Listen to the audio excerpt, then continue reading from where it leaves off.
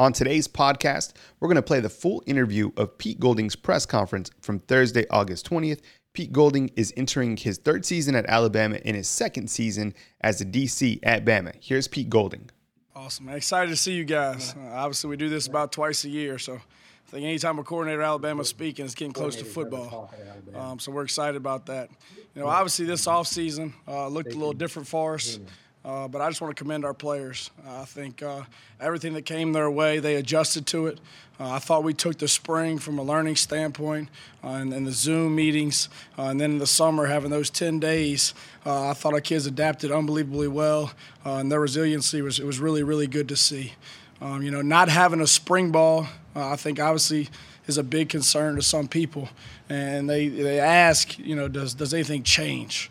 And I think with the Zoom meetings we had, where we're at from a mental standpoint with our players, I think we're way ahead from a mental standpoint than we've ever been. And then it's been nice in that summer. It was different, having those 10 days to be able to get with those guys like a mini camp before camp started. So our standards aren't going to change. Our expectations aren't going to change just because we didn't have spring ball. We obviously have a chip on our shoulder. We know the tradition of defense here. We know the expectation here, and we're ready to live up to it. And that's going to be a challenge. We've lost some players, some good players from last year.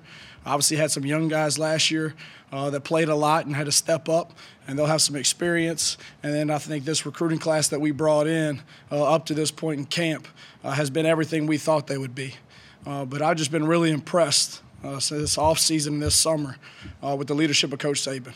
I can't imagine being in any other organization and going through something like this, but working for one of the best leaders in the world and coming every day and having a plan, not looking ahead and not worrying about whether we're playing ball or not, but taking it one day at a time, trying to develop our players that we got on our roster, talk to our recruits, and continue to recruit. It was really, really impressive to watch being around Coach Saban during this pandemic, and I commend him for that. Also, I think the offseason allowed us, while not having spring ball and not having recruiting, it really allowed us from a defensive standpoint to really dive in and self-scout and see what worked and why it worked, and then see what didn't work and what do we need to change and how do we need to get better. And obviously we're constantly trying to improve defensively and as a team. And I thought the defensive staff did an unbelievable job with that this offseason, this summer. What a great group of guys. Great football coaches, fun to be around. But they bring a lot to this university, and I really appreciate everything that they do. But other than that, obviously, third day, I think we got some young guys that are playing well, playing fast. I really think the mental part of it, we're ahead of where we've been. And I think a big part of that has just been the installation process of how different it was. I think obviously the day one heat, we had to get adjusted to some of that because they hadn't been used to that. But I think we got some older players that are showing a lot of leadership. I think Dylan Moses, having him back out there and hearing him and seeing him flying around, he's done an exceptional job with these young kids. LeBrian Ray up front, what is nice to have him back and coming out of his hips up front. Christian Barmore's playing really well. And I think Patrick Surtain, he's in a really good spot. I think these freshman DBs who are going to have to play for us, look up to him. He's bringing them under his wing. So I'm really excited about where we're at from an attitude, energy standpoint right now. We understand that we've got to get better and we have to get better, and we will. And I think they're excited about the challenge. Okay, with that, we'll start things off with Michael coming around it. Yeah, hey Pete, you kind of touched on it a little bit, but last year's defense took a decent amount of criticism. How would you respond to that criticism, and what would you say is going to be different about it this year? No, that's why I took this job. I took this job because I wanted to coach the best defense in the country. And that's the expectation of this place, and I don't want anything differently. So the bottom line is it's our job to put the best product on the field. And they got to perform and they got to do well.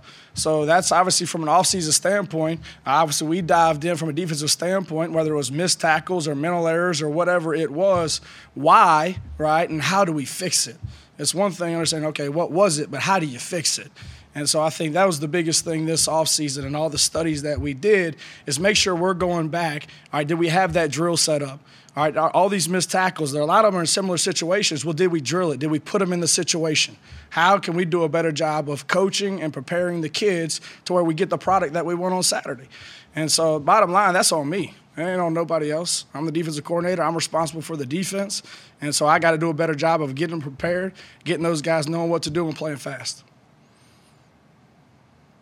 Okay, we'll go to Brett Hudson.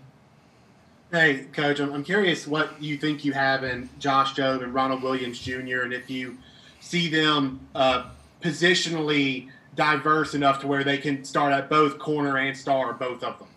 Yeah, I mean, obviously, I think both of them are similar in body types. Very long, both athletic, have the top end speed that you want to be able to play corner in this conference. And then both of them are physical enough, obviously, to be able to put in the apex, put a star, and from a run support standpoint. But I think we got several guys, obviously, that we're looking at the star position right now, Ronald being one of them. But I think the big thing in this conference, obviously, and then within this defense, we need to have two corners that can lock it down.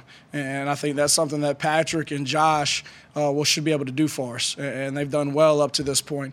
And then for us, it's find that next best one to be able to bring to the star position, to cover those slots that, as you know and I know, are a big part of multiple offenses. And those guys can run in this league. So we definitely got to find a star. But, yes, does he give us flexibility there? Are we working at it? Absolutely.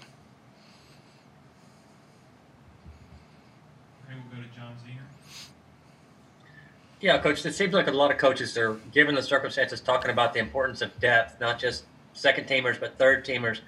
Given that, are you more likely to work guys at multiple positions maybe than normal? Yeah, I think obviously this is going to be a unique year. I mean, obviously you always want depth, and you're worried about a too deep, maybe a swing guy here or there. But, the way the CDC is now and the testing and all that, heaven forbid something happens, multiple guys could go down. So I think the way we practice and how coach structures practice really helps us from a depth standpoint, because whether you're a 1 or you're a 4, you're getting the same amount of reps. All right. Now, obviously, that helps you at that position, right, because they're only working one position. But then I think, obviously, Coach Saban, he's got a plan for everything and always will. So those guys that have the ability to play different spots, they're going to work there. How much, just to make sure that we can go in and get out of a bind if we need to. But I think the way practice is structured, A, it's set to develop the bottom half of your roster. And B, to answer your question, is there some guys at some spots that might work other spots? Absolutely. And depending on their skill set and what the depth is something else, yeah, definitely. Okay, next up, Charlie Potter, please. Yeah, you got a lot in the secondary corner, but what have you seen from the guys at safety so far through 3 days? Yeah, I mean, I think, obviously Jordan Battle, was thrown into the game early last year. I think he's playing right now like he's played a year. He's communicating, doing well. I think D. Wright, obviously, he's been here for a while, a long time, really athletic, can run. I think he's getting to where he's understanding what to do, his keys and reads, and training his eyes. And then I think we got, obviously, some depth there that was here last year, but I think we got a couple freshmen that you'll see early, and we'll have to do a good job of rolling those guys. And I think, like in anything, finding something they can do. I think it's especially this year, let's not look at what they can't do. Let's look at what they can do. All right, and let's put them in that situation. All right, so if they're not good at this, well, let's not ask them to do that. All right, so let's base a package of coverage, whatever it is, especially this year with the depth, to find something, whether it's a young player or older player, that he excels at. And let's ask him to do that. All right, and if he's not good at something, well, let's sub him out and put somebody else in. But no, I think we got some depth. We got at safety. I think those guys right now are competing, and there's some young guys in the mix. Okay, next we go to Aaron Sells. Pete, there were a few guys from last year's defense that said at times communication was an issue, especially against the up-tempo fastball teams. How do you address that? And does the fact that maybe there are only 20% capacity at stadiums, does that help communication with the defense at all? Absolutely. No, yeah. I mean, first off, to answer your first question, I think any tempo team, obviously you work it through the week and you have a code system to where, the call and everything's one word, one signal to be able to get lined up and play fast. The difference the game is now, the LSUs of the world and other people, they'll go tempo, but then they're going to go look. Right, so they're going to go fast to the ball. They're going to go look, and if you're in the same call, they're going to eat you alive. So then you got to play that game. Hey, they go tempo, they look. Well, we got to have the ability to change calls, change coverages, change pressures, and things like that. But absolutely, I mean, I think a tempo plan, right, and making it simple and being multiple within the same sense, and then we have to have the ability to where when they change, you have to have the ability to change, and that takes practice and that takes work. And sometimes when you ask young guys to do that are coming from high school, that's tough. And I think sometimes it's tough as a coach to where you can't go versus really good players and be just vanilla to where, hey, we're going to do this every time and we're showing them our hand in poker and expect to win the down. Now, I also don't think you need to bluff every down. So there's a happy medium there, and I think this offseason was a big part of that. How can we get our kids cleats in the turf, line up, see the formation, see the back set, make the calls, and play fast, all right, and still be able to be multiple by doing that. So absolutely.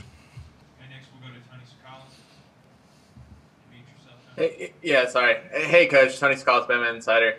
How important are guys like Christopher Allen and Ben Davis in establishing that pass rush, those veteran guys, especially when you consider, the kind of work you're going to have to do in the secondary early on in the season? Yeah, I mean, I think first off, when I hear those two names after this offseason and this summer and the first 3 days of camp of practice, man, those guys have taken a leadership role. They've worked their rear ends off. They've been in here studying. They've worked with the young guys on Zoom. And it's really nice right now. Those two guys are like coaches on the field.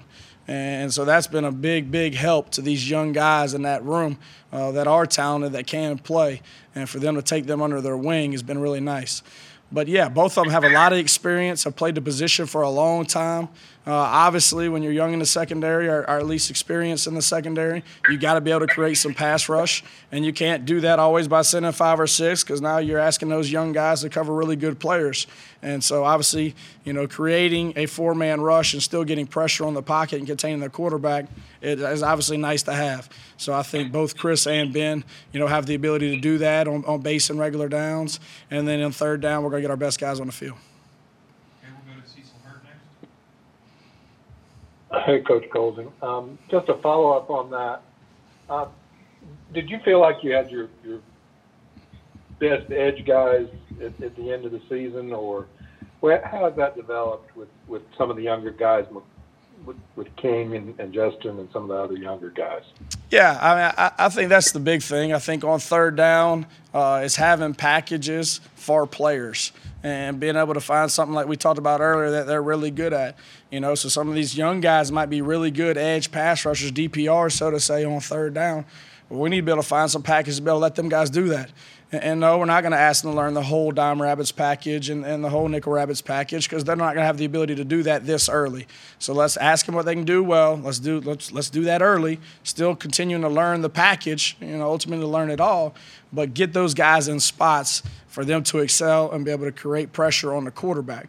Because I think that room has some special talent in it this year, especially. And then obviously our older veteran guys being more on base down and nickel down and then still third down and bringing those guys with them. But, yes, I think to answer your question is to have a specific plan for specific players, asking them to do what they do well. And if that's rushing the passer, then that's what they need to be doing. Pete, you have a couple of new faces on the staff defensively this year between Freddie Roach and then Charlie Strong, obviously, with the defensive background as an analyst. Just what has that relationship been like with those guys so far, and what have you learned from them and vice versa? Well, yeah, I mean, obviously I'll start with Freddie. I mean, I think what an unbelievable player he was here, but, I mean, what an unbelievable person. I think the energy that he brings to that room, being a little younger, I think the kids relate to him more, but it's not a buddy system. I mean, he's on their ass, and he's going to make sure they do things right. He does a great job of understanding the defense. And I think a big part of the coach is how do I relate it to the players, right? It's not what I know, it's what they know. And I think he does a really good job. Okay, here's the front, here's the game, here's the blitz, and breaking it down into their language, into their terms, and getting on the same page. And I've been really excited to have him. And obviously I think anytime you can come back to your alma mater and coach, that's something special. And then I love Charlie, so it's so nice to have him here. I mean, holy cow, the experience he's had, whether it's been a head coach or a defensive coordinator. Obviously, we still have Coach Stoops as well. So I love picking those guys' brains, and have them evaluate me, whether it's from a scripted standpoint, a meeting standpoint. Coach, how would you have said this differently? How would you have done it differently? So that's what I'm so excited about. I mean, I'm in an unbelievable atmosphere. I work for the best head coach of college football. I got a lot of guys around me that have unbelievable experience, and they're really good dudes. And they're all in it for the right reasons. And they're here to help us and help us improve and get this defense back to where it should be. And I promise you, I got open ears. We'll go to Dennis Dodd next. Dennis, Can you hear me? Yes, sir. Yeah, okay. Thanks for doing this, Pete. Absolutely. Could you just describe, Dylan's year, what he's been through? I think it was a year ago, almost to the day he got hurt, rehab, COVID, everything to get to this point.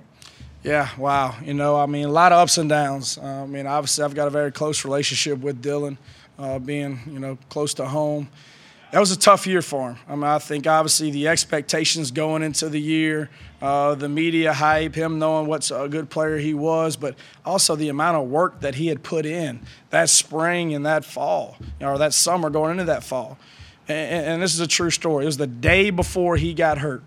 This is the first time we meet as linebackers after practice. This is the first time I ever saw him grab somebody by the face mask and really get in their stuff and let them know that's not how we do it here. And that's what I've been waiting on. That's what we've been waiting on. I think as a coach, you can say whatever you want until you're player-led, and you got to do a good job of getting them to that. But until you have a guy to be able to do that, and that's what those young guys needed last year. We're a young room, and they wanted somebody to be able to do that for them and to be able to follow. And that was the first time since I had been here for him. I really saw him wear his emotions on his sleeve and, man, just pour it out. And I told him, he came to my office after that practice like, Dylan, that's it, man. That is it. You busted your butt, and you've done everything you're supposed to at this point. But if he doesn't, it don't matter. You got to bring the other 10 guys with you, and you got to get them invested with you. And it was just unfortunate for him, that next day is when he had the injury. But I think this past fall, obviously it let him really concentrate on his studies, all right, which was good. He got those where he needed to be. And I really think he thought hard and long about, do I really want to come back and go through this again? Not because he doesn't love Alabama, he loves Alabama. Not because he doesn't love his players, he loves his players and his teammates. But just in the back of his mind, man, what if I do this another year and it happens again? And I think we had a lot of talks, and Ginger and Jeff and everybody did an unbelievable job with Dylan and obviously his mom. But, well, man, this offseason, I'm telling you what, and those Zooms, he had his pen and paper out every day, getting the freshmen on there, quizzing them, send them tests. When he decided to come back, it was that Dylan I saw that day after practice. And he said, man, if I'm going to come back, I'm all in, and I'm going to bring everybody with me. And so that's been really, really awesome to see, and I wish him nothing but the best. He's worked his butt off, and I hope he stays healthy and has a great year. And we'll go to Steven next. A couple more quick ones. Pete, I'll get you back, Pete. How we doing, Coach? What's up, boss? Doing good. Just taking a step back here, what would be two of the biggest lessons that you learned from last season that will help you the most this year? Yeah, I think one of the things is as a defensive guy, as a coach, as a competitor, right, you always want to put your guys in the best position, right? You always want to have the best call, right, defend it the best, let's have the best game, let's have the best coverage. And I think by doing that at times, yeah, it looks really good on the board, and it should work, and it does. However, who's doing it? Who's got the pen? And I think that's the biggest thing for me last year. Obviously, it's easy to look back and say that now, and I have no regrets. I coached my ass off, and I prepared them as best as I could and all that. But looking back at it is understanding, hey, who's our personnel, what we got, how can we simplify this thing to let these kids play fast, right? And the biggest thing, how can we eliminate explosive plays, mental errors, and still be disruptive? This game's still about negative yardage plays, takeaways, right? And then how can we get off the field on third down? And I think from a discipline standpoint, that was the thing that hurt me the most. Looking back, to me, is the missed tackles, the mental errors, right? And then the lack of discipline, right? Third down penalties and things like that. As a coach, that makes you sick. And you feel like that's something you should be able to control. So I got to do a better job in meetings and in practice and everything else that it's not acceptable.